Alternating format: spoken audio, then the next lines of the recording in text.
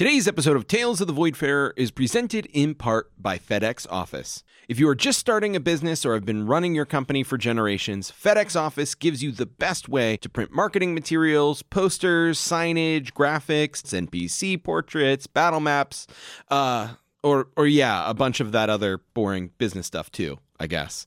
With FedEx, creating, editing, saving, and ordering print materials for your next D&D campaign or business is fast and easy. We're teaming up with FedEx and Podgo to bring our listeners 30% off your next order of $100 or more at podgo.co/FedEx. That's podgo.co/FedEx for 30% off your next order. FedEx, the world on time.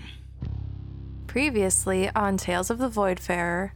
This map, there was this older stuff, could have been like Praetorian stuff. Are you saying that there's like Praetorian ruins here? I think that's what they were. Marco stands up and walks out the door. A statue. The plaque says Adam Rain. So I have found the Adam Rain. Wow. The Adam Rain. That's the guy that showed up, went down into the mine and killed that terrible beast. He said he was interested in the ancient structures that our mine seemed to have breached into. I am a Praetorian scholar and was hoping that I could get access to that area to study. You continue downward into this Moonhammer mine to find the mysteries of the Praetorian ruins that Adam Rain once sought out 3 years ago.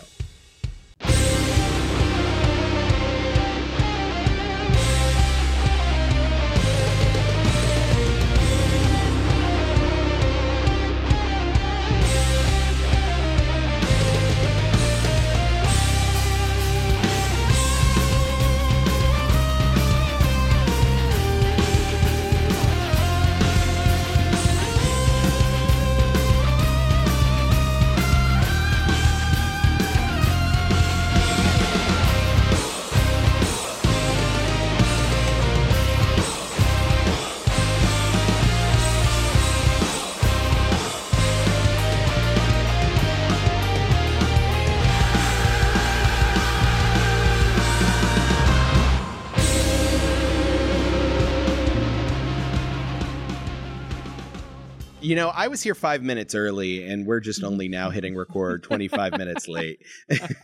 So I take no responsibility for this. It's like Saker said, no matter what, we're not going to start on time. I told you. I'll be here early if we need half an hour of not starting. I thought I was a bad guy for showing up 4 minutes late. Little did I know. Yeah. I mean, we also had to have that conversational detour where you were talking about what calendars you've appeared on. So I don't think my glorious body has graced any calendars yet. Nor has mine. That's why we need the Voidfarer calendar. Yep. Yeah. Can't confirm. You have to join the ranks of Voidfarer people who have appeared on calendars at some point. Sure. So we get an official calendar and you'll get the best of Marco Astorio, and I promise you that. Oh, God. Well, if you have suggestions on what you want to see in the official Voidfarer calendar, you can join our Project Derail Discord server and let us know over there. Getting that plug in. Yeah. Good job. Nice plug. Always be plugging. Yeah, always be plugging. Alrighty then. Shall we jump into Dungeons and Dragons? Yes, please. I suppose. Alrighty then. You are now descending in a lift that is taking you deeper into this Moonhammer mine. If you recall, last time you learned that none other than Adam Rain, the former captain of the Voidfarer and father to Val, visited here about 2 years ago. Went down into the mine, slayed a monster for the dwarves, and in the pursuit of something. So now you've acquired a guide by the name of Gadman Steelcrag, which is also the same dwarf that is leading the group that is going to be traveling back out of the mine with you later, as Marco knows. He's been hired for one last job here at the mine, and that was to take you down and be your guide through the labyrinth below. And you are also accompanied by Brohane, who is now sitting astride his giant mechanical spider, Ira. The lift shudders and creaks as you descend. The shaft is about 45-degree angles. However, this platform you're on is level, just kind of sliding downward as you go. And Gadman will say, well, if you're going to the Praetorian areas. It'll be about a 3 to 4 hour trek. Shouldn't be too bad for the first part because it's the active parts of the mine, but we'll start getting into some little bit more dangerous areas the closer we get, so just be prepared for that. Yeah. Okay. Yeah, I'm going to say Marco nods in agreement and just like, okay. Yep. Silent nods. You couldn't see us, but we were all silently nodding. Right. Yeah, we should probably remember that this is a voice thing. Yeah, this is an audio-only medium. Do you guys not have your cameras on? I keep my camera on every session. Sucks. I'm sorry, but would you like to try that again, Nick? We will. No, we're going to leave it. There's a long, awkward pause, and then Gadman goes, so, any particular reason you wanted to come down to check out the old ancient parts of the mine? I didn't really get any information. I was just told to take you there. Yes, well, I've heard that there are old Praetorian ruins down here, and I am a Praetorian scholar, so it, interests me a great deal. Well, that makes sense. Yeah. So you just here to look at the crumbling rocks and stuff, then? I suppose. Well, I mean, we also know of the man that was in the statue in the courtyard, Adam Rain, and we were maybe hoping to find out a little bit more about him, though admittedly our information on that might be slim to none down here, but, the hope springs eternal. Oh, I see. Always wondered about that statue. That was before my time, but Yes. Anyway. I will tell you this, where we are going is a little bit dangerous, so I kind of figured as much, but what do you think we're going to run into down here? It's hard to say. There's a reason why us miners avoid this area as of late. Is it because of the... I don't know, is it Skregfang? Is it the Skregfang? Oh, the Skregfinger. No, that was a beast that was a threat long ago, an isolated threat, it appears. No, the dangers would be coming into contact with here are the ones associated with the place itself. Things left behind from ages long gone. So, like, traps? Traps and latent magics and stuff like that. Marco glows in Indiana Jones aura. Do do do do do do do. Just his eyes go whom. Okay, I was just curious if the creature itself was isolated or if there's like a whole family of them down here, just smaller. Good to know that that's the only one. Aye.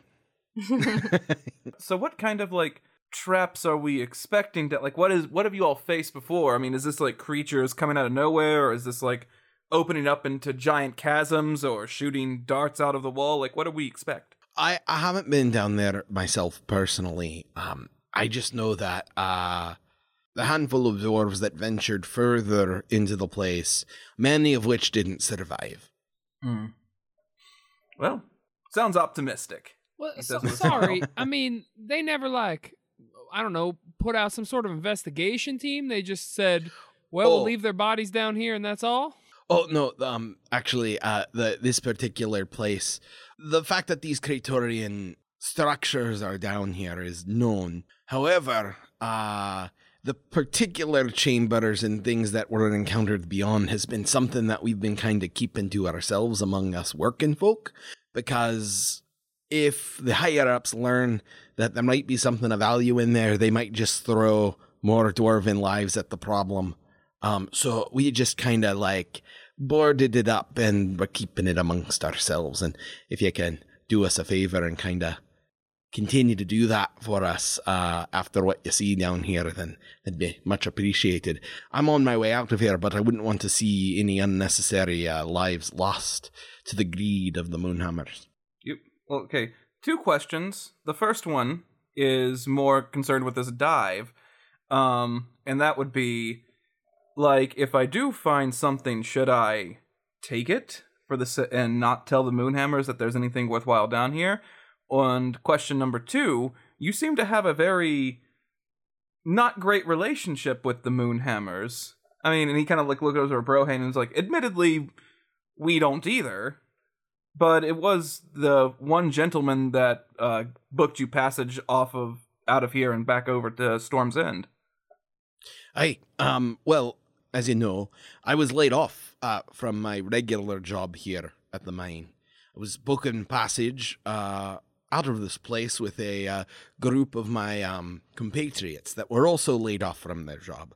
Things have been strange lately here. This is one of the most lucrative Cindershard mines in all of Krat space, but suddenly the Moonhammers have started stockpiling it instead of shipping it out, and then slowing down production out of nowhere, laying off dwarves left and right without any sort of support.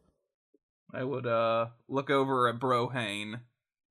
Yeah, I'd look over at Brohane just to see his reaction. Maybe make an insight if you'd allow me. Yeah, you don't need to make an insight. Brohane furrows a brow, and he's going to actually ask, you don't have any information about what incited this sudden shift in policy? Gadmund will shrug and say, nah, not at all. Not that they really keep us working folk in the loop on such things, but doesn't make any lick of sense to me. If you're making a killing on mining Cindershard, why would you suddenly stop? Fair assessment. Well, there's definitely something down here. That don't put me at ease none. Well, did y'all get your, rests and stuff? How are spell slots doing? All right? You would have, you guys are all fresh. Yeah. Like Marco was going to say to Luckbeak, be like, hey, we fought the giant flesh creature before, and we came out of that one just, fine. I'm sure whatever's down here will also be something we can handle. Yeah, all right, I guess. I mean, you got something like Cindershard, and you're like, I'm going to give that up because I'm a little scared. Like, that's a lot of money to give up. There must be something real scary down here. But you're right. We done this other stuff before, too, so. Exactly. Gadman's actually going to speak up and say, oh, no, the layoffs and the stopping of the mining isn't something exclusive to just this mine. Oh. Best I can tell, it's something that's happening all across Krat space. The entire Moonhammer organization seems to be slowing down their mining operations for some reason. Huh. So what you're telling me is that every mine's got monsters in it? I mean, most mines do have monsters in them, but I can't say if that's the reason. It's never stopped the Moonhammers before. Interesting. Yeah, Brohane just kind of nods and strokes his beard and furrows his brow. Well, I'm sure that we will all be fine. I mean, Gavin here might be wearing a red shirt. We don't know, but... Oh, my red shirt was in the wash. This is why I'm wearing my nifty blue one. Oh. See? We're all going to be perfect. Wait, what? I'm wearing my red sweater. Is that a bad thing? No. Luckbeak, no, not at all. But on another note, we might be having a new character soon. We're going to need to change some artwork. Oh, no. There's a goblin lined up. It's a whole thing. So how's that backup character? All right. So you guys continue traveling through the mine. The lift eventually doesn't seem to be quite the bottom, but gets off at a level that is towards the bottom. And you can see that there are dwarves all around in the process of shuttling Cindershard and other ores that they're mining down here into various carts to begin transporting it up to the surface. Dwarves everywhere you look, both using magic and traditional means to extract materials from the walls. Gadman doesn't pay them any mind, though, and leads you down one corridor. And you guys walk for a couple hours. And the longer you walk, the less active the area seems to be. At one point, the path opens up into a natural cavern that becomes a little bit harder to traverse. However, it does look like the dwarves have built wood steps and platforms and scaffolding to help get through this area. And as you continue onward, it narrows back out into a dwarven-made mine shaft. After a little while longer, Gadman will say, all right, it's right up this way. And now you haven't seen any other dwarves for the last hour. All right, let's go.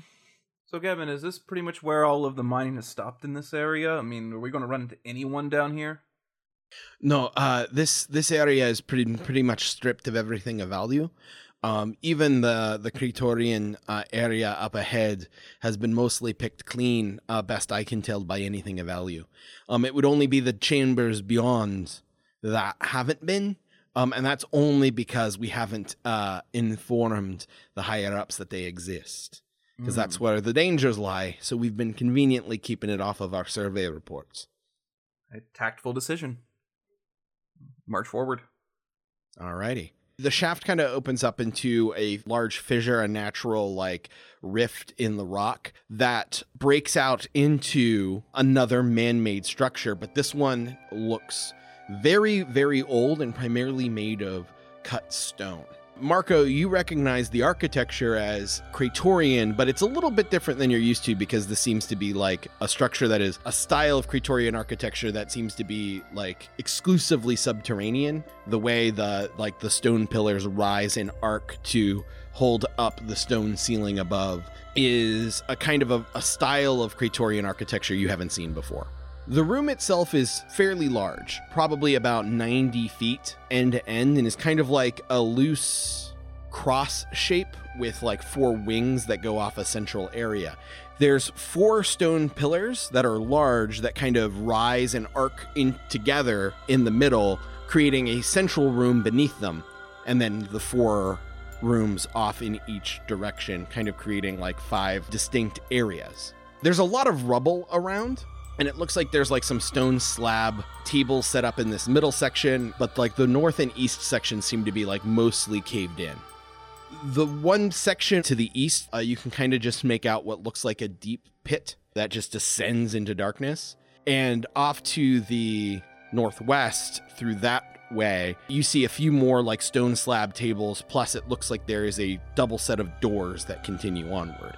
And you could see that made with fresh timbers, at least fresh comparatively to this very, very ancient structure, it looks like it has been boarded up. I'm going to connect with the ring and ask Cyrus, like, Cyrus, is there anything you can tell me about this room? Cyrus has been quiet this entire journey, but when you get here and you ask, he goes, actually, this place does seem familiar. I think I was here before. Really? Can you tell me what you were doing or what this might have, like, been?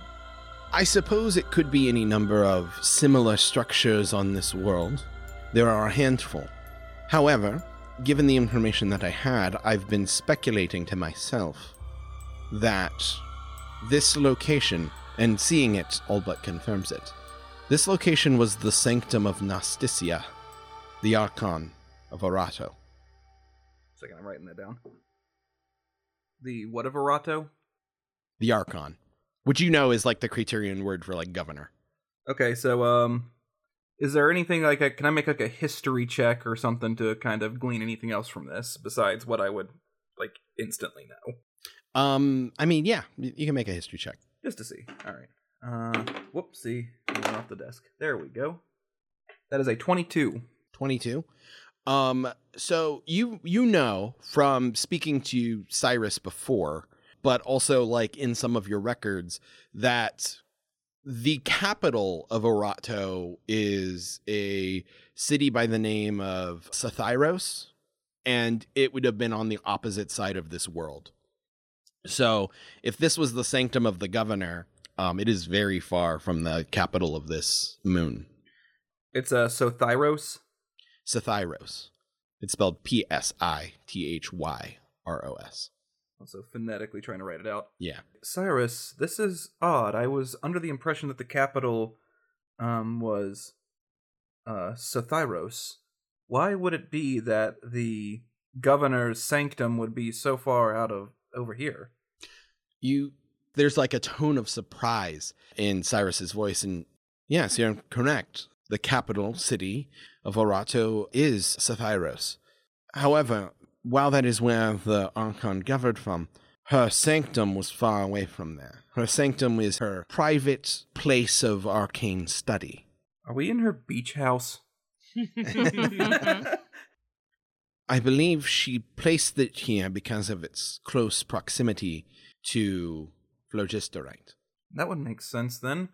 Explains what we're doing here and why it's here to begin with. Cyrus will say, Those double doors beyond lead to the transport nexus. It is a room with transport terminals that will teleport individuals to various locations. This is how she traveled from the capital city to here. And on the one occasion that I visited here myself, that is how I got there as well. We need to go in there, Marco points. Yeah. Wait, do you just, are you quiet for a really long time and then you just point to a random place and say, we need to go in there? Yes. Right. I think you all would see as we stopped, Marco's furiously writing, kind of stops for a second. I don't know if the ring has any sort of visual cue, but, yeah. No, it doesn't. Okay, yeah, then he just is we need to go in there. All right, Marco, that's fine. I'm chatting with the ring. Oh. Gadman is going to say, yeah, this area isn't good enough. Look, all the Praetorian stuff everywhere. You really want to go in there.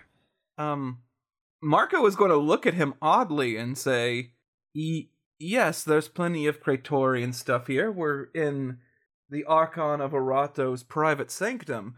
However, not even thinking for a second of you all collecting that and figuring out what that means. And he says, but there could be some more items in there of vast importance. I would at least like to look at it. Yeah, he's going to say, all right, well, that was the area I was talking about before, where the last time anyone went in there, a lot of them died. That's why we boarded it up. So if you're going that way, I'm going to stay here. So let's go. And Marco just starts walking forward. Luckby grimaces, but walks behind Marco. Ravnus follows. Mm-hmm. Now, Marco, as you cross this room to that area, it does seem like this room was some sort of workshop or laboratory or something to that effect. The kind of tables and slabs in the center of the room seem to be something there specifically to stone cut and study mineral samples and stuff like that. But the most interesting thing you notice on your way to this door is on one of the stone slabs near that door is what looks like a huge statue laying on its back. And if this thing were standing, it'd probably be 12 feet tall. All right, I think that will be enough to at least pull Marco away from the door for a second to you're well, hold on a second. Let's look and see what this is. So I'm going to look upon it, ponder it. Can I make any checks to kind of get any information from it, or is this something I just would not know of? So you go up and look at it, and it is definitely a humanoid shape made out of stone, laying flat on its back. And it has a slightly feminine figure, and it has this ornate shoulder piece and headdress that look like they have real humanoid bones inlaid in it. The face is completely featureless. It is just blank. There's no nose or mouth, but it does look like it has eye sockets, but they weren't sculpted to look like eye sockets. It looks like something was embedded in the face where the eyes would be, but it looks like it has long since been pried out, whatever was there. And you do also notice that there are small grooves that kind of run the whole body of this thing. It looks like you can notice just with your cursory glance, tool marks, real obvious, that it looks like whatever was inlaid in these grooves has been hastily pried out. So I'm going to, I'm going to chalk that up to there were miners in here and they might have saw something shiny, and not do too much thought on that. With that, I looked to Cyrus and it's Cyrus, can you tell me anything else about this statue? Cyrus will say, it isn't unique. If memory serves me, there are several others exactly like it that stand in the center of the transport nexus beyond this door. Okay, if that's the case, and then he says this out loud, then at least a couple of people survived that room because they brought this out with them. Well, and you can tell that this was probably here before that. You almost get the impression that this is the table this thing was crafted on, and it just has sat here for 10,000 years. So, Marco is going to be fascinating, interesting, not unique. Let's just move on then. We'll come back to that. starts heading towards the door before his senses start to kind of like collect to him, and he does turn around and look to the others and say, Cyrus, from what our friend over there has just told us, and from what Cyrus is telling me, there might be something dangerous on the other side of this door. And considering what could be on the other side is very important, I am going to go in there and figure out what it is, but I don't want you all hurt for my own ambition, so I wanted to at least stop here before we move forward. Well, aren't we all going in together? That would be the preferable outcome, because whatever it is could be dangerous, but also from a strictly materialistic standpoint, there could be Cinder Shard in there that could be very valuable and net us a good sum of money, especially to bring back to Val. I mean, I think we knew it was dangerous back here, right? I mean, that was kind of the from the word jump. So, I mean, as long as y'all are here, let's do it, I guess. Brohane will nod and say, we're with you, Marco. Plus, you get to learn about your Praetorian stuff, and we might be able to learn about what Adam Rain was doing here when he came here, and we'll have that to tell Val when we get back to the Voidfarer as well. Precisely. I look over to Brohane and be like, Brohane, I also have to be honest with you.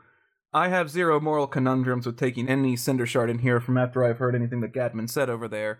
Do you have any moral conundrums if some very precious Cinder Shard happens to disappear from this mine on the way out? Marco, I've said it before and I'll say it again. Fuck the Moonhammers. Take whatever the fuck you want. I look over and say, fuck the Moonhammers. Now let's go learn things and steal things. Oh, sorry, this is sorry, excavate things. All right, when I excavate things from the dig site, I get in trouble. Fine, let's go. Let's go. It's already claimed by them at that point. As you go, you will go up to the door. It does look like it's been boarded up with big timbers, so they'll need to be pried down. But the other thing you notice is inlaid in the wall above the door is a carving of a humanoid skull. And as you glance at it, you see in its eyes these wispy gray-white motes of energy kind of alight for a second, and then vanish. Anyone know what that was? We all saw that, yeah? Yes? Yeah. I got nothing. I don't know. What are we doing here? May I make a check, or are we just going to leave that one? You can make an Arcana check if you like. Can I also make a check? Sure. Well, Nick, I'll also make a check. Sure. No, that's not bad. 14 plus Arcana, you said? Yeah. 16. Marco, what'd you get? I got a hot and spicy 10 on that one. Oh, no. Yeah, I rolled a 2. I got a 5. Yeah. Marco, you're just distracted by everything else. Luckbeak, it looked scary. Okay. Ravnus, you got a 16? Yeah. Yeah, it's obvious. Something's watching you. She's like, there's something watching us. It's probably the dangerous thing you talked about. So I'm actually going to, at that point, look back, after Ravna says that, look back to Gadman and say, listen, this might be a safety in numbers sort of situation. I would suggest you come with us. Your suggestion is heard, but I'm going to have to respectfully decline. What a mood. Well, I can't say I didn't try if his shirt magically changed to red. All right. So, what, Ravnus, can you tell what it was that's watching us, or? I don't know. Something that can magically watch us, probably. Okay. All right. Cool. Cool. Cyrus will say, Nasticia did have a scrying lens deeper within her sanctum that she could use to observe what was happening in the other rooms. You hear, Marco. And I kind of look at that, I kind of listen to Cyrus look at that and go, it could be benign from what Cyrus is saying, that it's just a remnant of the ruins. At the same time, though, if somebody figured out how to use a scrying lens as a means of viewing us, then we could be facing a problem on our hands. It would only alight like that if someone was actively operating it. And Cyrus just told me it will only work if someone's actively operating it, so someone is definitely watching us. Thank you, computer. All right. So somebody's here. I mean, who can live down here? It can't be. I don't know. Oh, I'm scared. all right, let's just go. Brohane, with the help of Ira, and I imagine Ravnus, you'll help as well, pry the planks down from this hastily constructed barricade that the dwarf miners placed probably a couple years ago. Yep.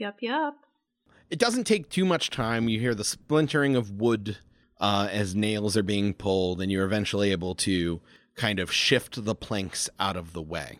You see beyond a large circular chamber 80 feet in diameter. And it looks like over the course of time, this room has been sundered by seismic activity. A chasm has opened in the middle of this room, spreading all the way across it. It looks like the floor has just like kind of shifted and dropped unevenly about 30, 40 feet down, leaving this like 30-foot deep like chasm that kind of splits the room in two. You see there are, in fact, a handful of statues like the one laying on the table in the room prior. One is standing like 5 feet inside this door, with its back to you. Looks identical to the one that was on the table. You see another one to your left that is not much more than shattered rubble, a torso, an arm, and a head.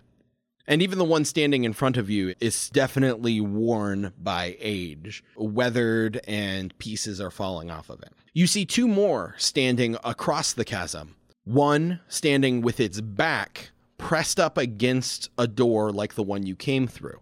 Another standing just in the middle of the room. And you can kind of just make out the tops of their heads, but it appears to be two more, albeit damaged ones, that are down in the chasm.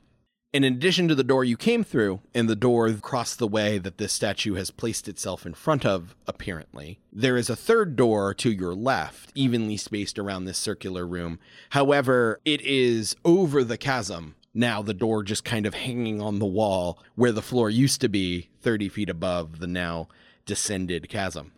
In addition to that, around the outside of this room are semicircular raised daises. On each one is a cylindrical pedestal, and inlaid in the platforms themselves and the pedestals are concentric and intricate grooves that you just catch a glint of crystalline substance inlaid in it. Marco, these look remarkably similar to the device that transported you from Toril to the Rock of Bra. Oh, that's like... Marco kind of looks and goes, let's be careful in here, because the last time I fooled around with one of these things, I ended up hanging out with you all. I mean, sorry, I meant that it teleported me off of Toril. That was poor wording, but still, and he moves forward quickly. Now, it looks like there was once 9 of these things in total. However, 3 of them have been destroyed in the same event that left this chasm across it, leaving 6 remaining, 3 on this side of the chasm, 3 on the other. Now, there was one difference between the thing you've seen before and this, is that instead of there being a hole on top of the pedestal where a piece of cinder shard is inserted, like you did, there is actually a piece of cinder shard like inlaid there already. And you do see at the nearest ones that there does seem to be on the pedestal Praetorian script. Each one has a word, a different word on it. What are... I'm going to go... Well, wait, I can't read Praetorian. Never mind. So, Yeah. I'm going to go around to each of them and start kind of like translating. Sure. The 3 that are on this side of the chasm that you can see, one of them says Scytheros. The next one says Anoitos. And the third one says Vasilissa. Now, Marco, you know that Scytheros is the capital of Orato. And you know that Anoitos and Vasilissa are names of other moons of the Fat King. Let's see here, writing down. All right. First off, I also like the fact that this is less ancient Rome and more ancient Greece in terms of everything. All of the Praetorian names are like Greek inspired. Yeah, I like it. Look around and goes, Now, there are the 3 platforms on the other side of the chasm, but it does not look like there's an easy way to get over there. It looks like there is a kind of like a pillar of stone that had stayed remaining that kind of serves as like an island kind of in the middle of the chasm that you could leap to and then leap to the other side from there. And then on the side to the far right, there is like a narrow ledge that kind of remained that almost gets all the way across. So you could like hug the wall and get most of the way there and only have to jump like 5 feet. So what is the distance here that we would need? Is the distance the easiest one is 5 feet? Yeah, that's if you'd like hug the wall and get all the way around. To jump to like the island, like kind of platform in the middle of the chasm, it'd be 10 feet. And then it looks like it's only 5 feet on the other side of that. So, I hate to do this to you for this clearly, like, cool thing you set up, but, I'm going to Misty Step 30 feet to the other side. That's totally fine. Marco looks at this and just suddenly you just see a silvery mist, and then he's on the other side. All right. So you do, in fact, see the other 3 platforms. The first one says Igamon, and then the second one is Eriphis, and then the last one is Nafpigos, is the only name you don't recognize. Igamon and Eriphis are also other moons of the Fat King, but Nafpigos is not a name you recognize. Okay, so being the sake that all these teleportation areas are the way that they are, and also quickly realizing, okay, 4 moons plus... You know that Valsilkos has 6 moons in total. Yeah, so 6 moons. So obviously it's like, okay, it makes sense. There's going to be another... One of these is a busted up one of the moons. We have the capital of Sathyros. And so he's going to focus in on this Nafpigos and start examining it. Sure. So the one thing you notice now that you're closer to this side is that both of these statues over here have the intact eyes, which appear to be cinder shard crystals. And they also have inlaid veins of cinder shard carved into them along conduits across their whole body. Things that you saw removed from the one on the table. So you head to that teleportation platform. However, as you do so, the room suddenly gets cold. Uh-oh. Anyone else feeling that? Yeah. I'm like frantically, my head is on a swivel with my crossbow just like out. What is it? It's almost so cold you can like see your breath now. And suddenly an entity appears kind of in the center of the room, hovering about 15 feet above what would be the level that you guys are standing on. It appears a humanoid form in a cloak, hooded, but the edges of the cloak are lined with a pattern that looks similar to the conduits of Cindershard, both in the platforms and in these statues.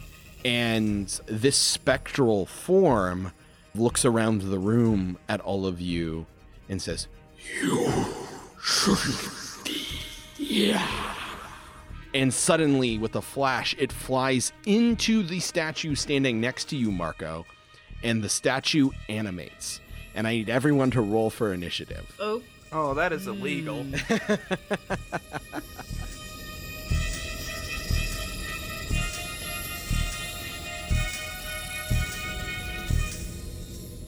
Hey there, Nick Ursiva here, the NPC in your entourage with a mysterious origin, but a heart of gold. If you're not following us on social media, you should fix that. At VoidfarerPod on Twitter and at VoidfarerPodcast on Facegram. And if you want to be our absolute favoritist person, you'll leave a review on iTunes. That super helps us out, and we just love hearing your feedback. And you can also come hang out with us at the Project Derailed Discord server. It's a great place to chat with us and the casts of the other great Project Derailed podcasts like Fables Around the Table, Big Streaming Pile, and Taverns, Travel, and Tests. And we sometimes hang out and play games there too. Our very own Fiona L.F. Kelly returns to the GMC in Fables Around the Table Lost, playing a beta version of Babes in the Woods 2nd Edition, which is currently live on Kickstarter. 8-year-old Posey and her 13-year-old babysitter Odell get lost in the woods while trick-or-treating and transported to a mystical realm and meet a talking possum named Reggie, played by yours truly. Can they find their way home before the fiend finds them? Listen to Fables Around the Table Lost to find out. Also, check out Taverns, Travel, and Tests, a D&D 5e podcast inspired by meme culture and the Food Network, DM'd by our good buddy Cliff. If you like Guy Fieri, memes, or memes about Guy Fieri, this Actual Play podcast is for you. Special thanks to Tom Goldthwait for writing our theme song, and shout out to the band Highland Rose for the kick-ass rock version of that theme we've been jamming to this chapter.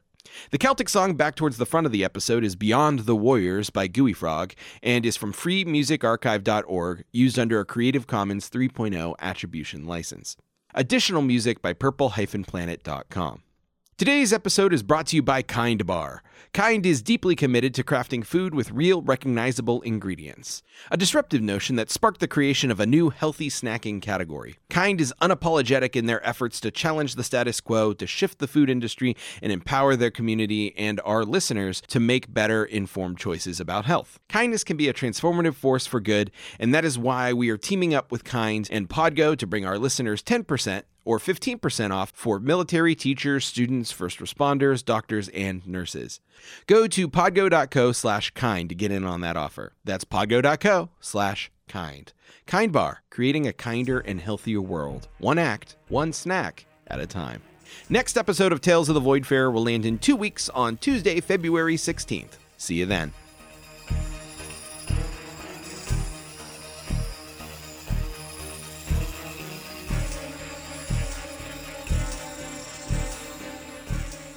Hey, Nick, what did he say? Your mic was acting kind of weird.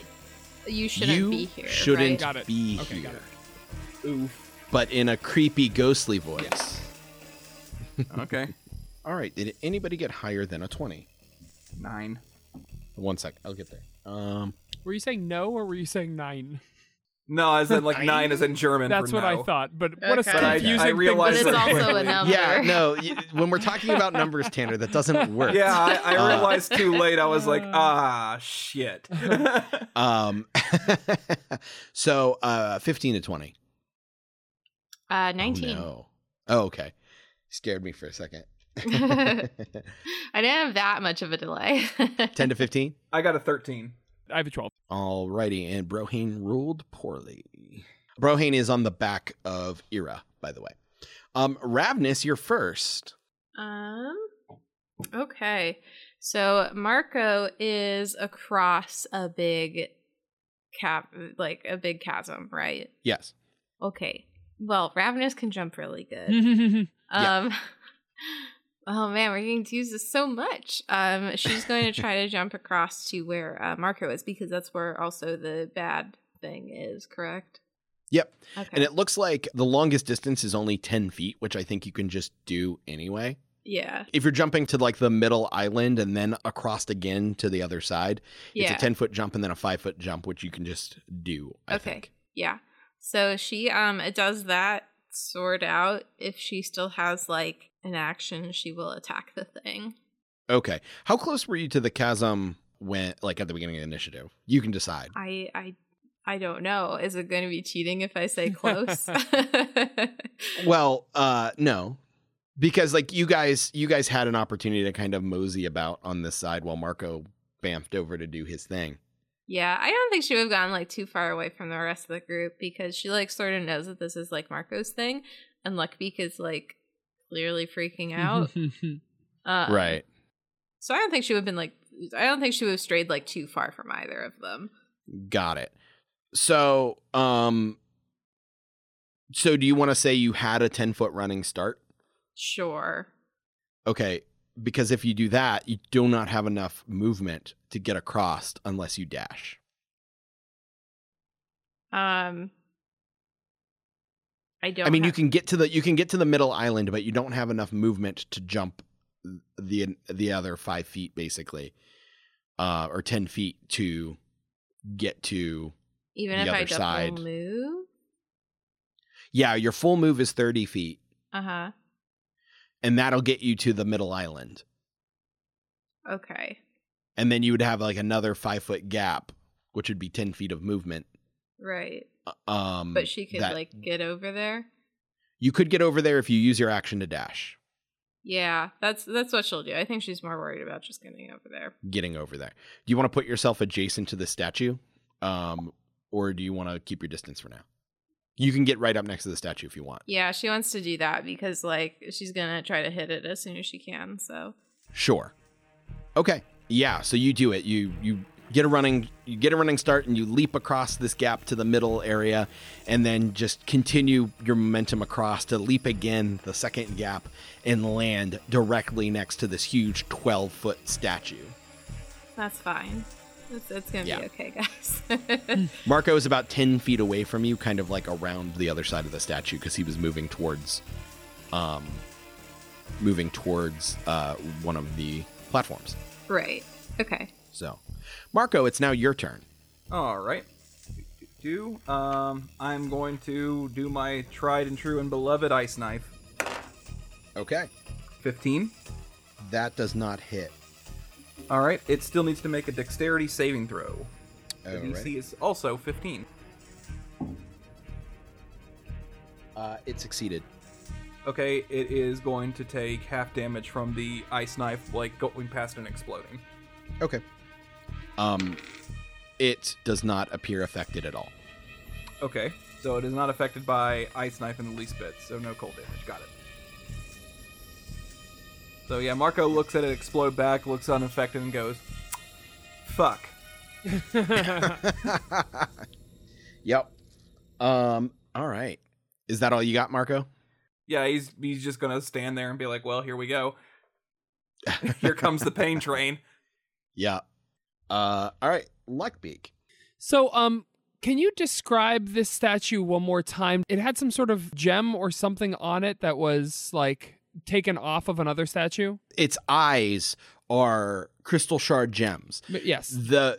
However, the other statue in the other room appeared to have those eyes removed. Yeah. Okay. And actually, because you're standing right next to it, the statue that is standing closest to you, the one by the door you came through, looks like that too has also had all of its cinder shard removed from it. Cool. So then I am going to use Mage Hand to try my best to peel the gem out of its eye sockets. Alrighty. I'm just looking at the limitations of Mage Hand.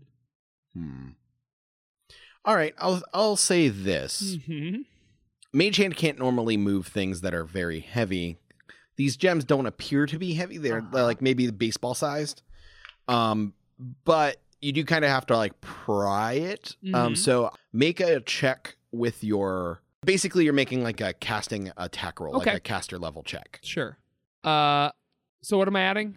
A roll plus your proficiency plus your casting stat modifier. Proficiency. God, we just did this. Do you remember what my casting stat modifier was? It wasn't charisma, was it? It's your intelligence. Intelligence, modifier. right? Okay, so 3 + 3 is 6, right? Yes. So I got 18 + 6 is 24.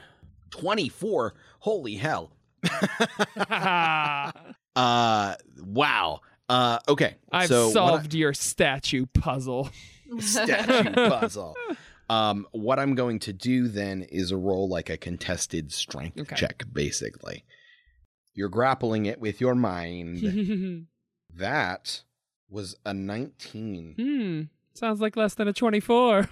Yoink. Yeah, and I'm going to take it back to me. Mm-hmm. You see the whole statue shudder, but otherwise doesn't do anything else. No, okay. I just got one of its eyes, right? You have one of its eyes. Okay. I yell, hey, bet you didn't see that coming. Oh, no. Sorry. Let's keep going. So, in order to be within 30 feet of it, you basically had to run up to the very edge of the chasm. Oh, sure. Okay. Got it. Okay. So that puts you right on the edge there. You got it. All right. Brohane is going to, still on the back of Ira. What's Ira's speed? Pretty quick. All right. He's going to have Ira climb up to the wall, and he's going to ride Ira around the outside of the wall. The built-in saddle on the back of Ira has foot stirrups and straps that kind of keep him attached, even if Ira is like sideways on the wall. And Ira moves 60 feet around the outside, and that's going to put him kind of like 25 feet away from this statue, up the wall a little bit. And he is going to reach into his satchel and throw Alchemist Fire at its heels. And he throws it behind it, so as this vial hits the ground and explodes into flame in a 5-foot radius, it only gets it because Ravnus and Marco are both further beyond it on the other side. So it needs to make a dexterity saving throw. Alrighty, it failed, but it does not look like the fire does as much as it should. However, it does do something. All right, so it gets a little bit scorched, but not as much as it normally would have. Alrighty, now it is its turn. It is going to kind of look down at Ravnus and kind of pull back one of its crumbling fists and is going to punch at Ravnus. Nice. That is going to be a 16 to hit. Nope. Okay. It punches and you kind of jump out of the way and it slams the ground next to you and you see its arm just kind of cracked all the way up its arm like it did a bunch of damage to itself. That's convenient. Alright. It's going to recoil with its other fist to try and hit you, and that is going to hit because it is a 27. Ow. Alrighty. And this fist slams you, and you take 22 bludgeoning damage, Ouch. but so does it, Ooh. as its fist, its other arm, cracks and shatters and pieces of it fall off as it hits you now. These statues are old and crumbling, but they deal a wallop. It looks like if they were in their prime, instead of you taking 22 and it taking 22, you would have taken 44. Ooh. Fun. Okay. But they are brittle now. Nice. Good. All right. So now, Ravnus, it's your turn. Ravenous, it's my turn. Okay. She is going to do her psionic stuff. So her sword is sort of like purple and flaming. And for her first hit, she is going to do 20. Well, she's going to hit for 21, maybe. That does hit. Okay, cool. That is 13 plus an additional 2 psionic damage. So 15 total? Yes. Okay. Let's see. Your sword is magical, so it does not have any damage reduction, so it takes all of that. Oh, yeah, because she has a +1 longsword now, so it would be Yep. 16 damage, right? 16 damage. Yep. Oh, I didn't even look at that. Thanks, Nicholas. You're welcome. I'm a kind and benevolent DM. Yeah. Okay, so for her next one, that's going to be 22 to hit. That does hit. And that is an additional 9 and 7 is 16 damage added correctly this time. Okay. No psionic damage, because I think you can only do that once on your turn. Yes, you can only do that once on your turn. Yeah. So I think that's all she does. You whack at it twice and huge chunks of stone kind of come crumbling off of it, and it kind of shudders as it takes another step towards you, still holding itself together, but it looks very hurt. Okay. Good. Marco. So, this was the statue that was connected to Nefpigos, right? No, it's not. The statue isn't. You were just near the platform Oh, okay. that was associated with it. The statue was just kind of standing in the middle of the room nearby. Okay. However, I will say one thing you do notice, Marco, is above the door, just kind of behind the head of this other statue, that's only about 10 feet from you, the other statue that had been like placed to block the door. You see that there is another inlaid skull sculpted into the wall, and you see the two little motes of wispy white light in its eyes. It appears someone is still watching. Can I make a quick check to see if, like, basically, if I attack this thing, would it do anything? Could it potentially make sure they don't watch anymore or anything like that? Or is it just a effort in futility? I mean, you can make an Arcana check if you like. Yeah, that's what I was aiming for, to see what I can do. I want you to note the disdain in Nick's voice when he said that, though. So I'm sorry. whatever. I mean, if you want.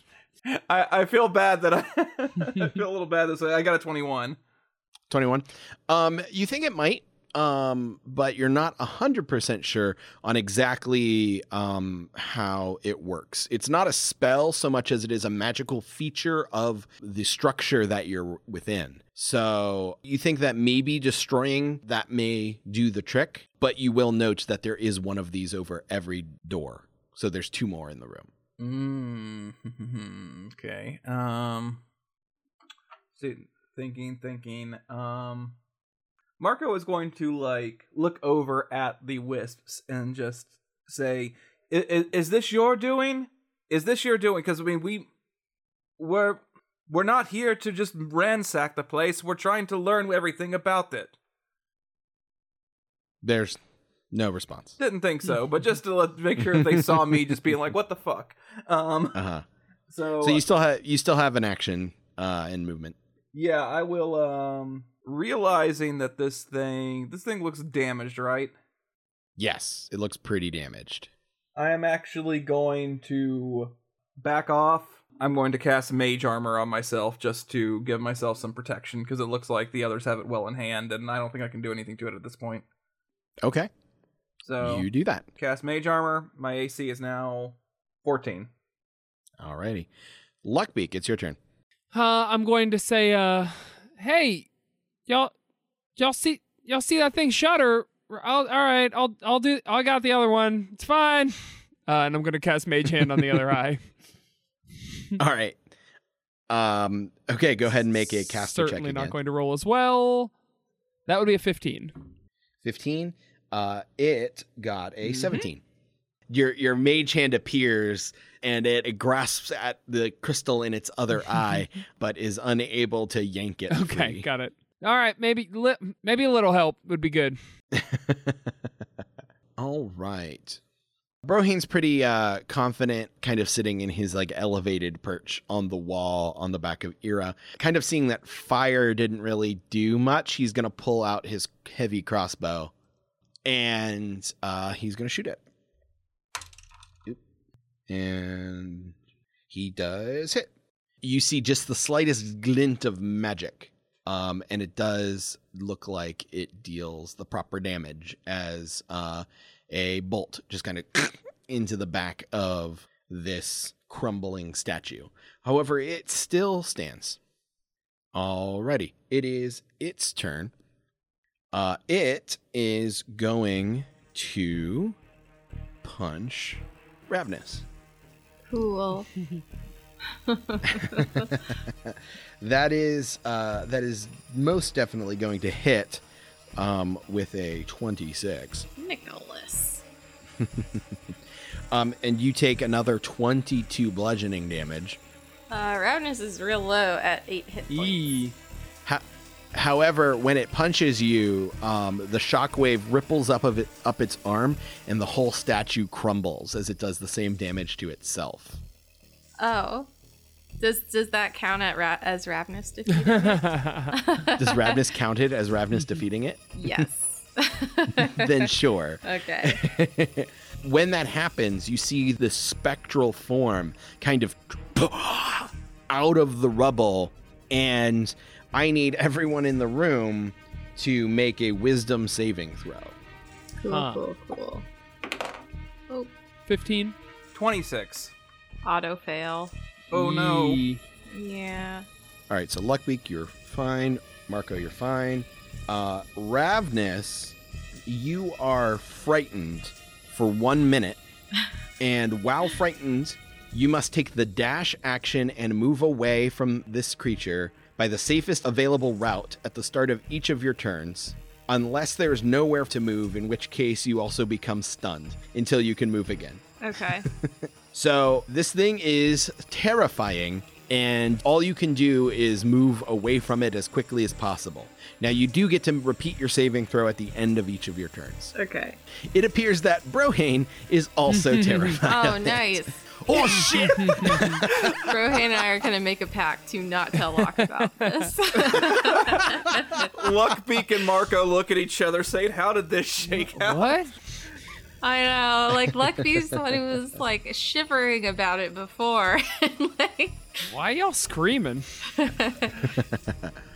Then the spectral form is going to shoot across the chasm and fly into like the crumbled heap of a statue standing next to you, Luckbeak. Okay. In the crumbled heap of a statue. Okay. And in fact, you do see the statue begin to move. This crumbled heap? It's still like a mostly intact like torso, head, and arms. Like the bottom half of it has crumbled. Okay. And it is now Ravnus's turn. She's getting the fuck out. Yeah. Yep. So now the creature is now back towards Luckbeak, which means moving away from it is now like deeper into the chamber, which there isn't really anywhere to go. All right. Yeah. Yeah, further away is going to put you kind of against the wall, kind of near the door that is blocked by another one of these statues. Uh-huh. And then over here, you do see that there is a crumbled heap of a statue that almost looks like some time ago a statue got like blasted against the wall here. Okay. But that's kind of like the furthest point where you can kind of go to and cower. Yeah, she's gonna go cower, sort of like rodent, like trapped, like almost trying to like get up the walls. Yeah. Oh no. Poor baby. Yeah. In the end of your turn, you can make another wisdom saving throw. That's a lot better. That's a 15. That is exactly what you needed. Oh. So as yay. you kind of get here and start scrambling, and at that moment, your senses come back to you. Nice. She did it. Marco, it's your turn. Yeah, you saw all that happen, Marco. Ravnus kind of like shat her pants and like ran past you further away from this thing to like cower at the wall. Breezing past that imagery. Can Marco make a check to see what this thing is now that he's seen it function? Yeah, you can make an Arcana or Religion check. I'm gonna bust out Arcana because he has 3 more in Arcana. That is a 24. 24? Yeah. You're pretty sure this is an Eidolon.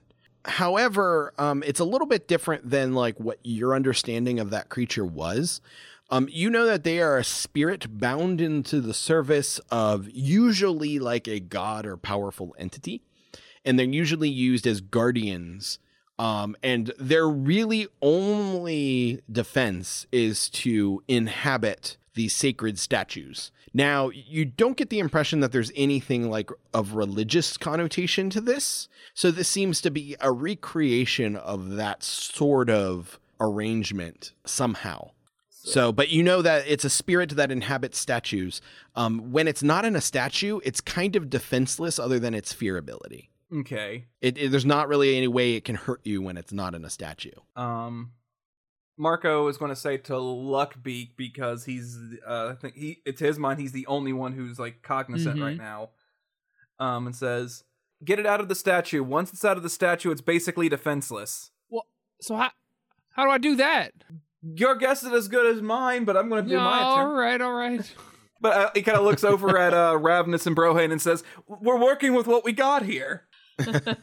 We were not exactly the heavy hitters that were meant to do this." Brohane's in the process of like pulling a 180 on Ira and just going, "Oh shit, oh fuck, get me out of here." So where is it in relation to the others? Are they decently far away from this thing? Yeah, Brohane and Ravnus are both far away from it. It has flown into a like partially destroyed statue next to Luckbeak. Damn it. And there goes Fireball. All right, so since Marco cannot right now really hit this thing without hurting somebody or damaging the room, he's going to cast Slow on it. So it is going to need to make a Wisdom saving throw. Okay. That is a 19. A 19. All right, unfortunately, it passes, so it's, I do believe it's good. Yeah, it's good. Yep. Pretty high wisdom. Marco is going to say fuck again very loudly after he sees it doesn't work, and that's his turn. Alrighty. Luckbeak, it's your turn. Is there a wall behind the statue? There is the chasm. The chasm is right behind the statue. Great. So I'm going to basically just like bum rush the statue and try to shoulder check it as hard as I can to knock it into the because it's not the same 12-foot. It's like crumbled a lot of it. You said this one's in disrepair? It's still like bigger than you are. Yeah, well, but everything just is. like as the waist up. Sure. So it's like basically the waist up of one of these statues. Okay. But yeah, you can try to bum rush it to try Okay. and like it is also still made out of stone. Sure. But you could certainly try. All right, I'm gonna run towards it and say to myself, "Don't pull out the football! Don't pull out the football!" And I'm going to try to shoulder check it as hard as I can to knock it into this chasm. Okay, go ahead and make a athletics check. Athletics +0. Here we go, baby. That's a 2.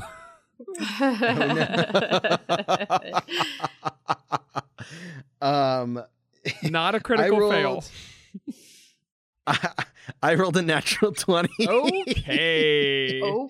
So you run up and leap with all of your might, dropping your shoulder, and you smack into this thing and deal 4 damage to yourself. Yep, absolutely. Okay. Oh, well. And you're pretty sure you might have dislocated your shoulder. Great. And as you do it, its head just goes and looks at you with its gleaming cinder shard eyes. No. I'm also possessed. Don't hurt me. Marco will scream at Luckbeak, though, get out of the way, because now I want to use Fireball just to get rid of this thing. Sure. If I have any move left, I'm scrambling out of the way.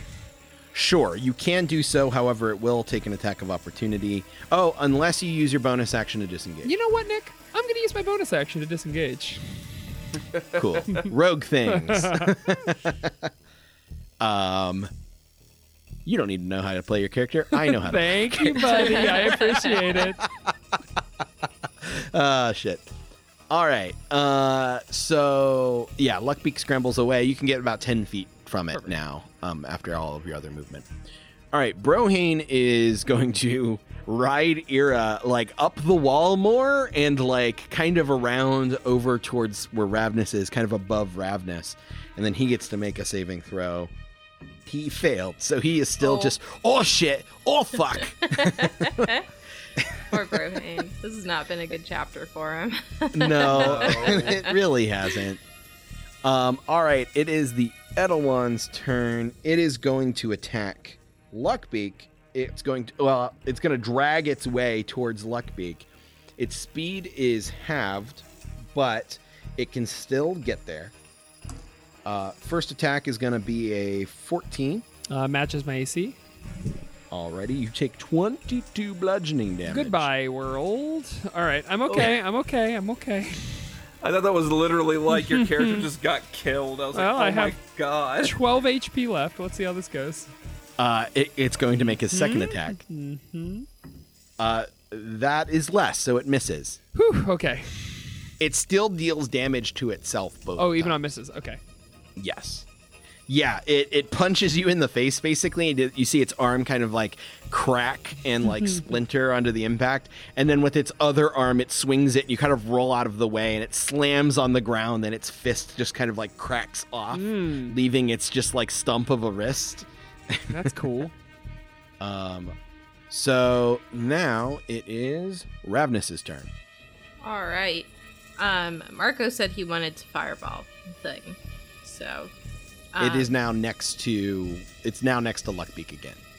Oh, cool. So can she like get over there? That would take her move, right? Or she would have to dash. Yes, unless you did magic bullshit. What do you mean? If you used your psi-powered leap, you could get there and still be able to attack if you wanted to. Okay. And you would, I think, either way, need to make an athletics or acrobatics check to get there all the way. Okay. So you have enough movement to clear the distance, but it's just a matter of like making sure you can get all the way to where you want to be just in your movement. Okay. So she's gonna go there and do psi-powered leap. Okay. So I roll the die, and I got a 1. That's cool. So that extends the distance of a jump up to a number of feet equal to twice the number rolled plus twice your intelligence modifier. Your intelligence modifier is what? 2. So 2. So double that is 4, and then double your roll, which is another 2. So you've extended your jump by 6 feet. And then what was your normal long jump distance? So her strength is 18. So long jump. When you make a long jump, you can move a number of feet up to your strength score. Okay, so 18. Yeah, so 18 plus, you said 6? Yeah, so 24. So yeah, so you can make that distance, but it is going to extend you further than your normal movement, which means you just need to make an athletics check just to make sure you don't biff it. That's not very good. Athletics is 14. That is going to be just enough for you to do it. Oh, cool.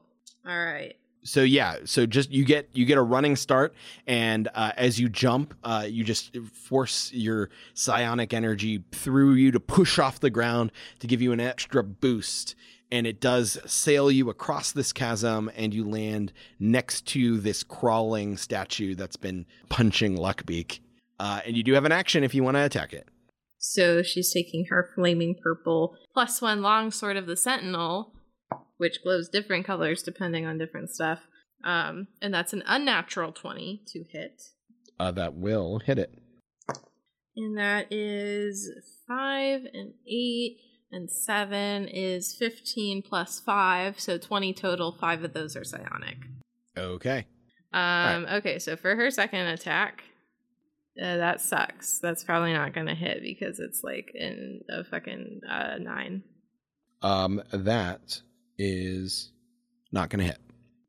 All right, that's what she does. Marco. Well, shit.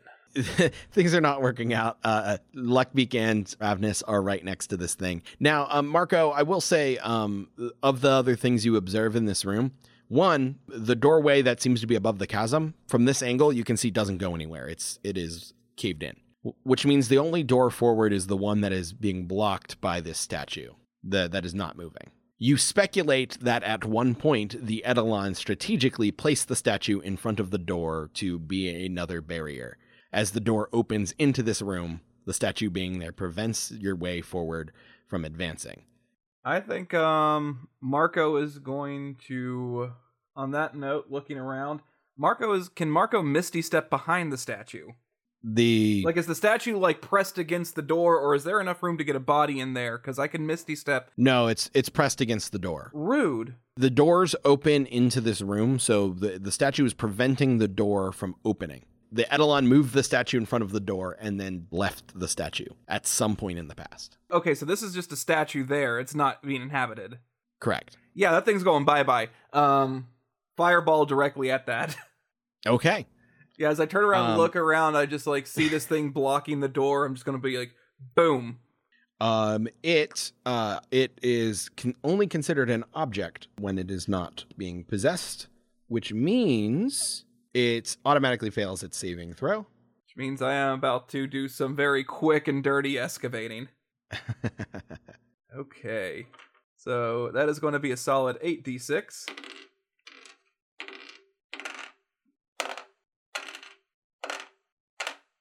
All right, so that is 26. 26. It only takes 13. Yep. So there's a huge fireball that erupts on the other side of this chasm. Luckbeak and Ravnus, you just see this fireball explode outward as Marco has attacked one of the non-moving statues, the one that happens to be in front of the next door. And on that note, Marco is going to try to make his way over to that door with his 30 feet of movement. Am I already on the other? I'm on this side with the chasm, right? Or do I have to cross the chasm? Yeah, you're on the side. You're on the right side of the chasm for this door. You can get to it. Then yeah, I'm going to make my way over there because it's clearly blocking its way. So yeah, onwards and overwards. Yep. So you can get up to it. You can see that The statue is scorched, but otherwise still relatively intact. The door doesn't, which is a large stone slab, double door, doesn't appear to be affected by your fireball at all. Okay. Or only as much as the statue was. Alrighty. Luckbeak, it's your turn. Let's see.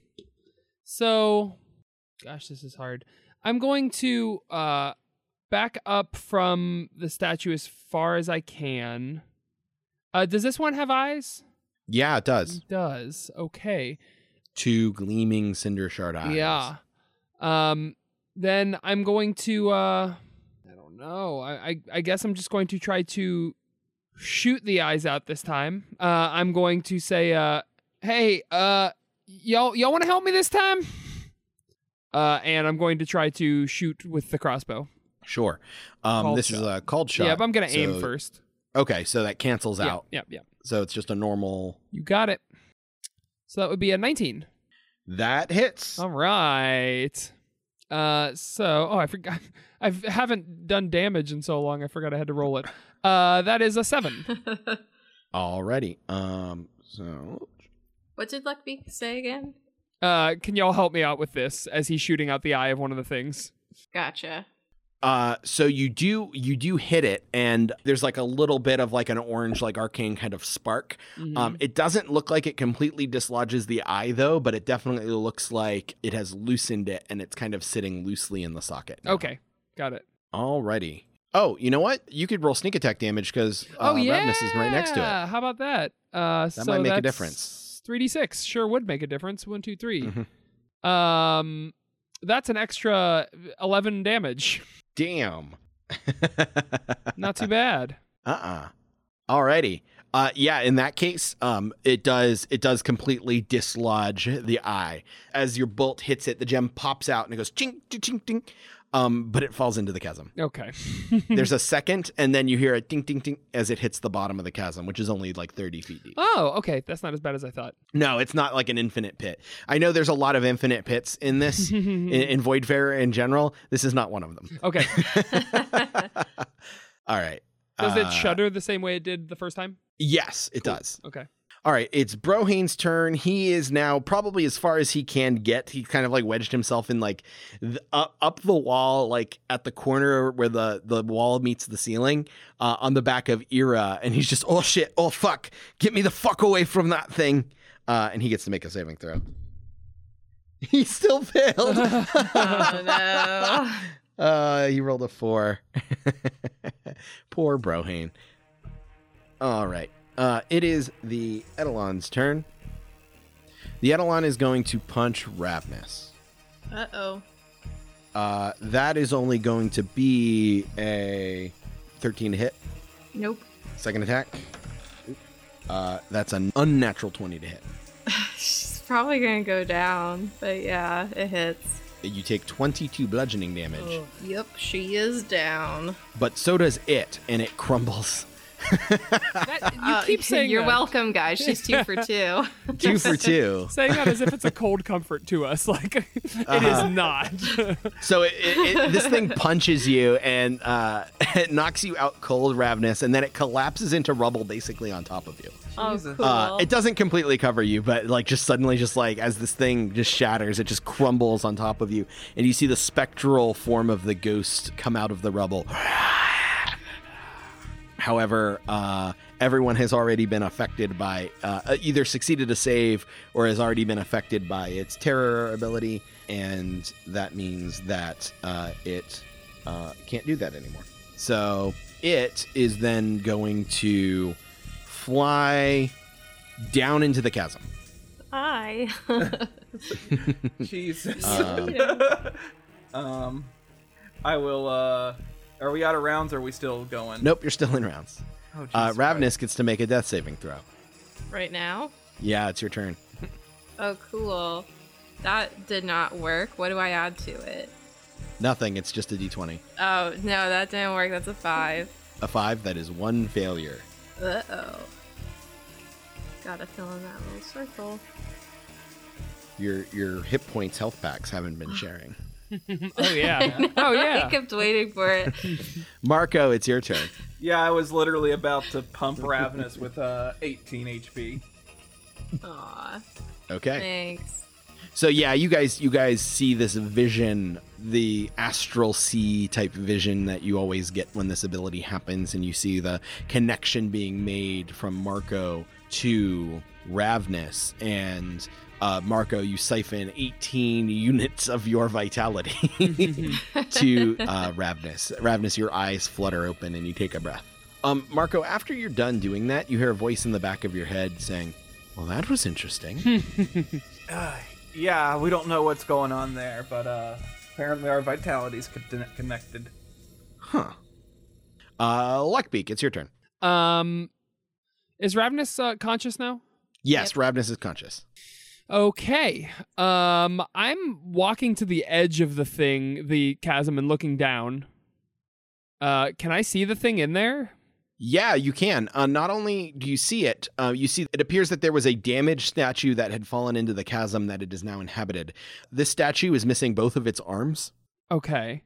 And the statue seems to be trying to claw its way out. There is off to the left side part of the chasm. The way it has collapsed had made sort of like a sloping kind of step of rubble that would make it easy for someone to climb out. However, this thing without arms is struggling.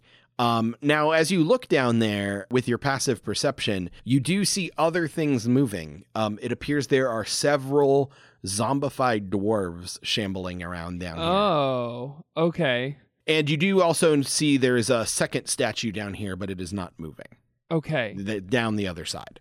The zombified dwarves don't seem to be... I mean, do they seem to be taking notice of us, or... Yes, but they don't seem to have any way of getting up to you guys. Okay. And you do note that they look like miners, though, the way they're dressed. They don't look Praetorian. They look maybe a couple years old with the mining gear on them. Okay. I'm going to pick up a piece of rubble from a statue or something and throw it down at the statue down in the pit and yell, all right, just cut it out, all right? Just stop. Can you what? Why are you doing this? I know you're sentient. You keep saying you shouldn't be here and all this stuff. Well, why? What the heck? There is no response. All right, I figured as much. Yeah. All right. Well, I got nothing else.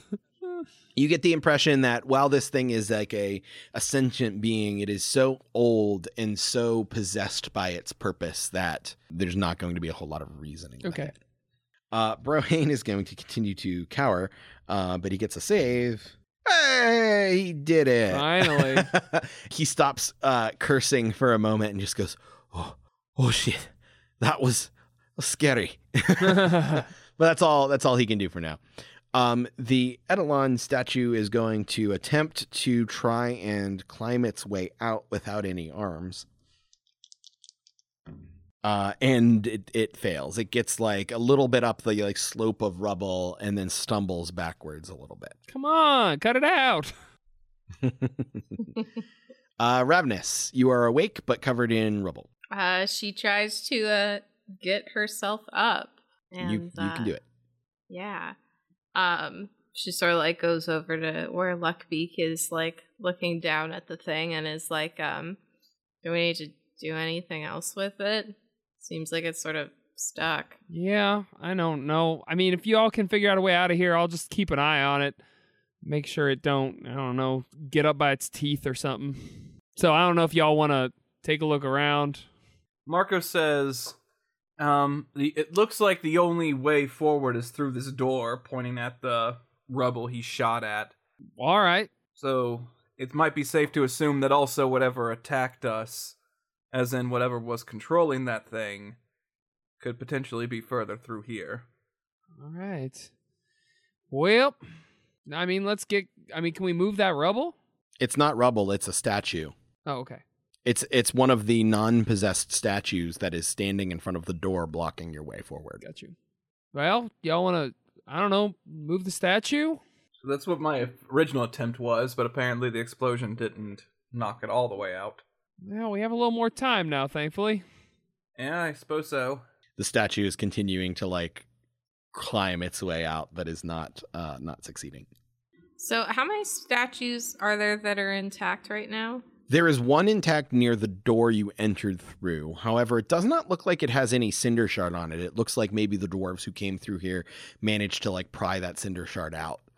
Okay. There is the one on the other side in front of the door, but it does still have the crystal inlaid in it. There is a pile of rubble by where you were at before, Ravenous, that looks like some sort of magic or something exploded it, but it doesn't look like there's enough of it there to be possessed. And then there's one more damaged one down in the chasm that has not been possessed yet. Okay. So there's 2 total in the chasm, one of which is possessed right now, the other isn't. Right. But it doesn't look like the other one has legs, so it seems that the Eidolon had figured that the one that it's in is its best chance of getting out. Yeah. She'll say, I mean, we could try to just keep destroying this. Maybe if we can get it in the one in front of the door, it'll move. I guess let's destroy this fucking thing. Alrighty. When you say that, there's a sudden like flash of like white light, and it appears that the Eidolon had given up on its statue in the chasm and flies into the one standing in front of the door. Oh, for fuck's sake. However, when it does so, it does step away from the door, but it's to attack you. So Ravenous was right. All these wins for Ravenous today. Where we were in initiative, let's just start at the top. Ravenous. Yeah, she's gonna run up and whoop this thing. Alrighty. That is, oh, that might miss. That's a 13. That does miss. Okay, she's going to try again. Oh god, that's only slightly better, with a 15. That still misses. Okay, well then she is going to use her action surge on this All right. one. For a natural 1. Oh no. And oh neat. Does she get both of her attacks on Yeah. action? Okay, let's see. Come on, it can do it. Oh, and that is another natural 1. Wow. Holy shit. Go straight to jail. Do not collect $200. So you run up on this thing and swing once and miss. Swing 2 and it glances harmlessly off of its like shoulder. Thank God Block isn't here. Like Yeah. I swear. And then I just imagine with like just like a scream, you like center your resolve and swing 2 more times, and you swing once and the sword lodges itself in the ground, and you had to yank on it hard, and you yank out of that one, and you know what? 2 natural 1s in a row. You yank the sword out of the ground, and it skitters out of your hand, landing 10 feet away. Damn it. I put my D20 in my Bloody Mary Philodendron because that was egregiously bad. Yeah. Normally I don't do like crit fail like but that was penalties like because it's an already bad. extraordinary, But 2 crit 1s in a row I feel like needs thematic. Yeah, no, I agree. I think Yeah. that's good. Yeah. Her face is like red. She's so mad and embarrassed. Why does this keep happening? This planet is just not good for Yeah, Ravenous. she hates it here. This is her new like least favorite place. It has nothing to do with the storm or the zombies Yeah. or any of that. She's It's gonna that you give just roll Brohane like a bad. real earful about like having to go here. Yeah. All right, Luckbeak, it's your turn. Sure. I love that Ravenous is embarrassed when we are literally like getting killed. She's like, "Oh no, not again! How mortifying!" Good thing Locke's not here. Yeah. How embarrassing. So I'm going to the door is on our side, right? The door where the door forward? statue stepped away from? No, it's on the other side. Okay. So I guess I'm going to I don't have Misty Step and I can't jump, so I'm going to sneak along that edge to get to the other side. Sure. Yeah, you can do that. What is your so there is still a little bit of a gap you have to jump going like that 5 way, feet you but said or it's not, something. Yeah, it's like 5 feet, but I think that's like within what your jump distance will be. Okay. What's your strength score? 0. I mean 10. 10. Yeah. Yeah, you can do it. Okay. Okay. Cool. Is there any sort but of... it is going to take like, you're going to have to like probably bonus action to dash to get all the way there and around, and you may even need to dash a second time with your action. I'm not in any rush to get there. There's a scary thing on the other side, and also this is like right along the wall, so I'm going to take my time. No dash actions. If it takes me 2 turns, it takes me 2. It just means you get to use your more movement because you're not going to get close enough unless you're shooting at it. No, I'm not fighting. I was just planning on concentrating, getting across the chasm. Because okay. Yeah. Thematically, I don't think he's ready to do a bunch of shit at the same time.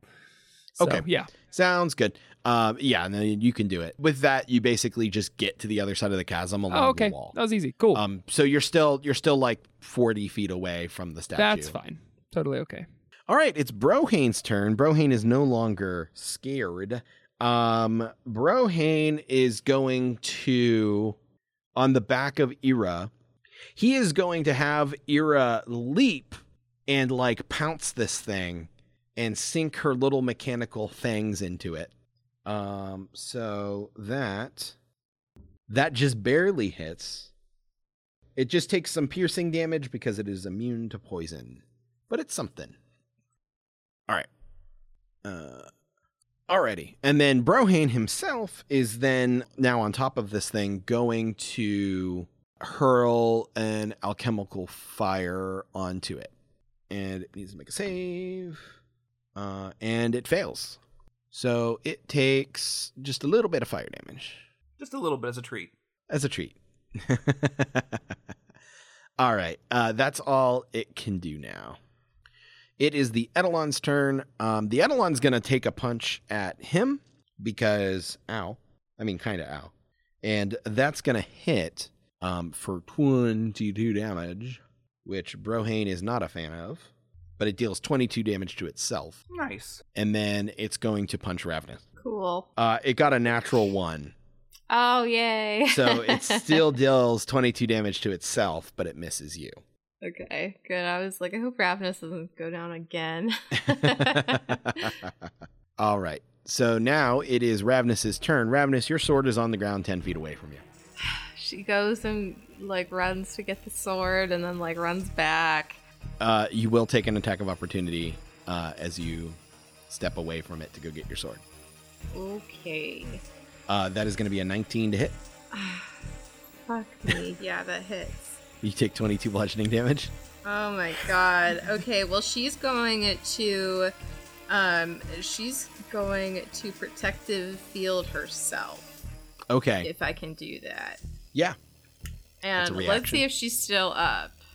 Don't fuck me. Whichever dice I'm using right now. Okay, so that is 6. So she doesn't take the full 22. So she instead takes 16. That sounds right. That sounds like math. Yeah.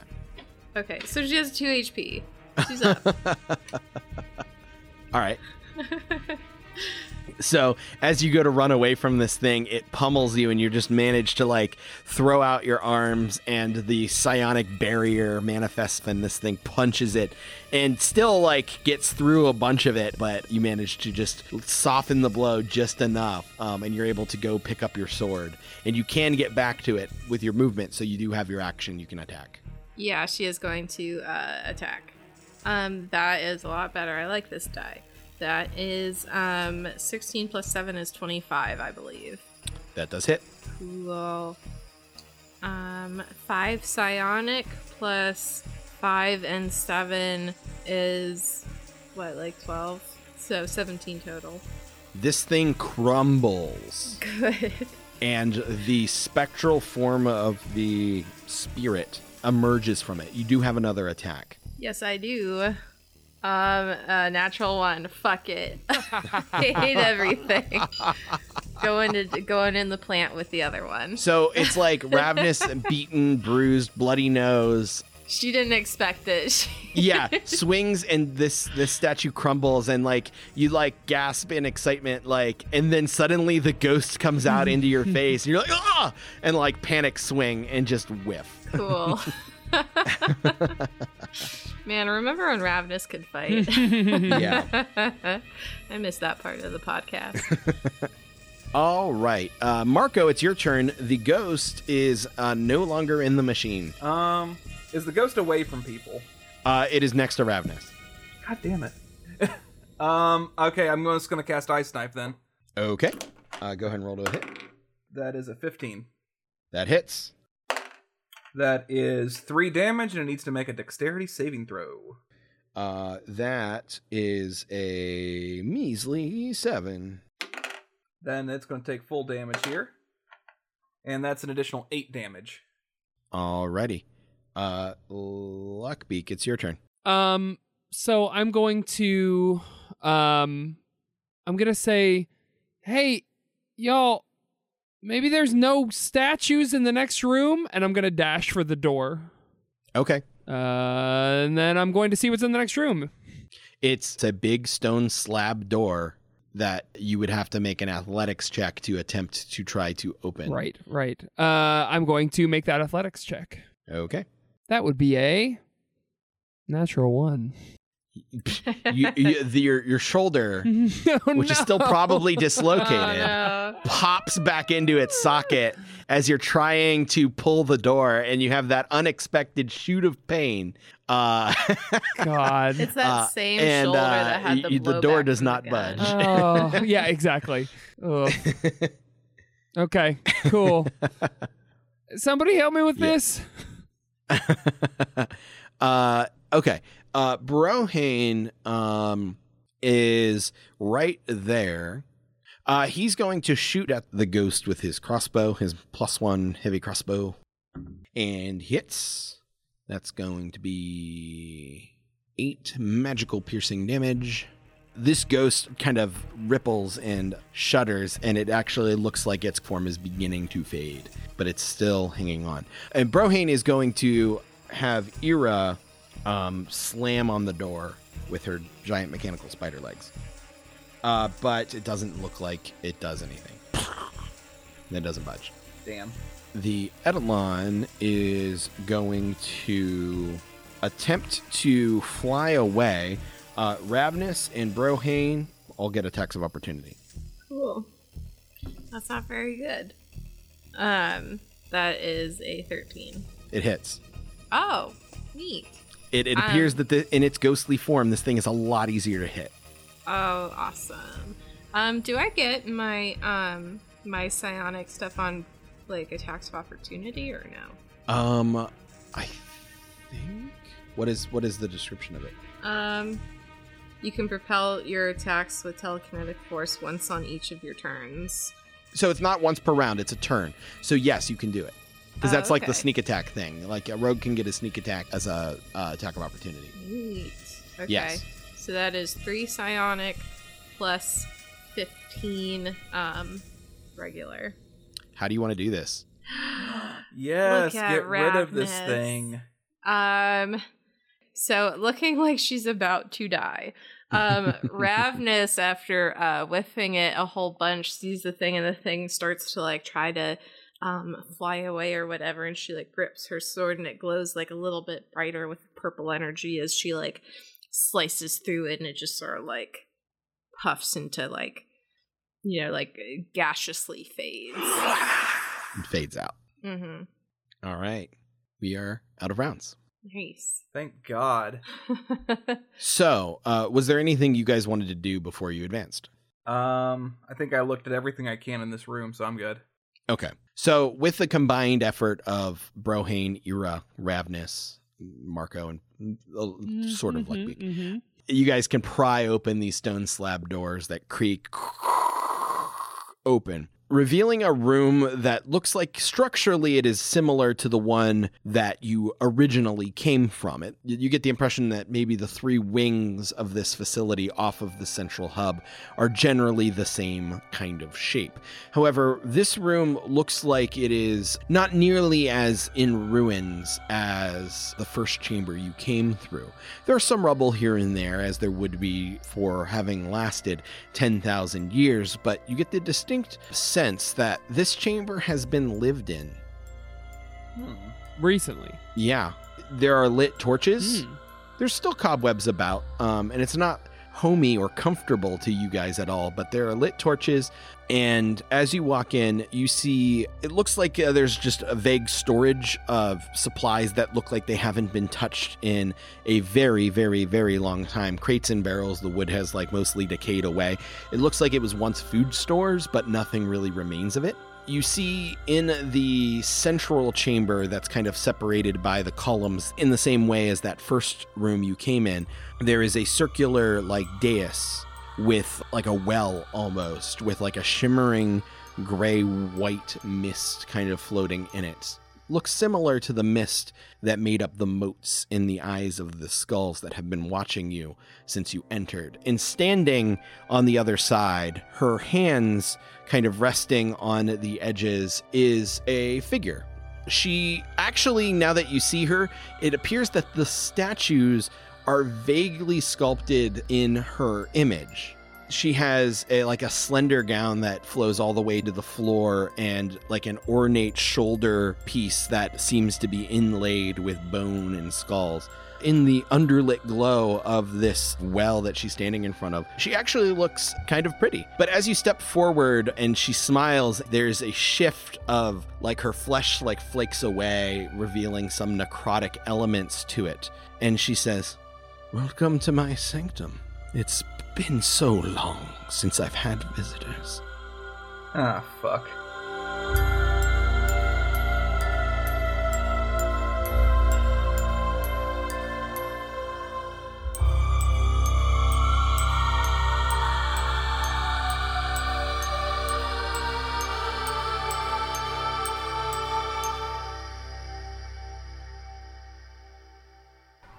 It's the evening of Halloween. Trick-or-treating is in full swing across the neighborhood. Pillowcases and buckets shaped to look like jack-o'-lanterns are filling with candy. In all the hustle and bustle, 2 children take a shortcut through the woods. However, no matter how long they walk, they never reach the expected break in the trees. The sun sets in the sky and the wind whistles through the red and yellow leaves.